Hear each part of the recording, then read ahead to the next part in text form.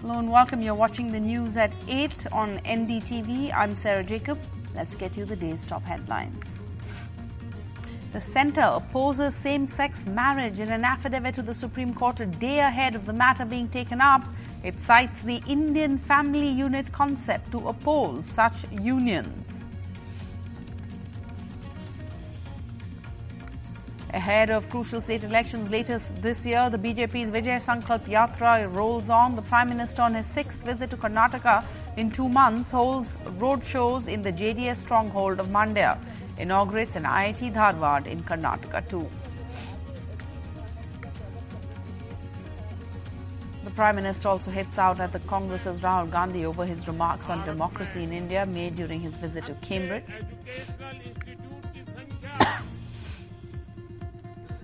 And Tamil Nadu cops booked the former Chief Minister EPS and MLA Senthil Nathan after his security guard allegedly attacked a passenger inside the Madurai airport for raising slogans against EPS.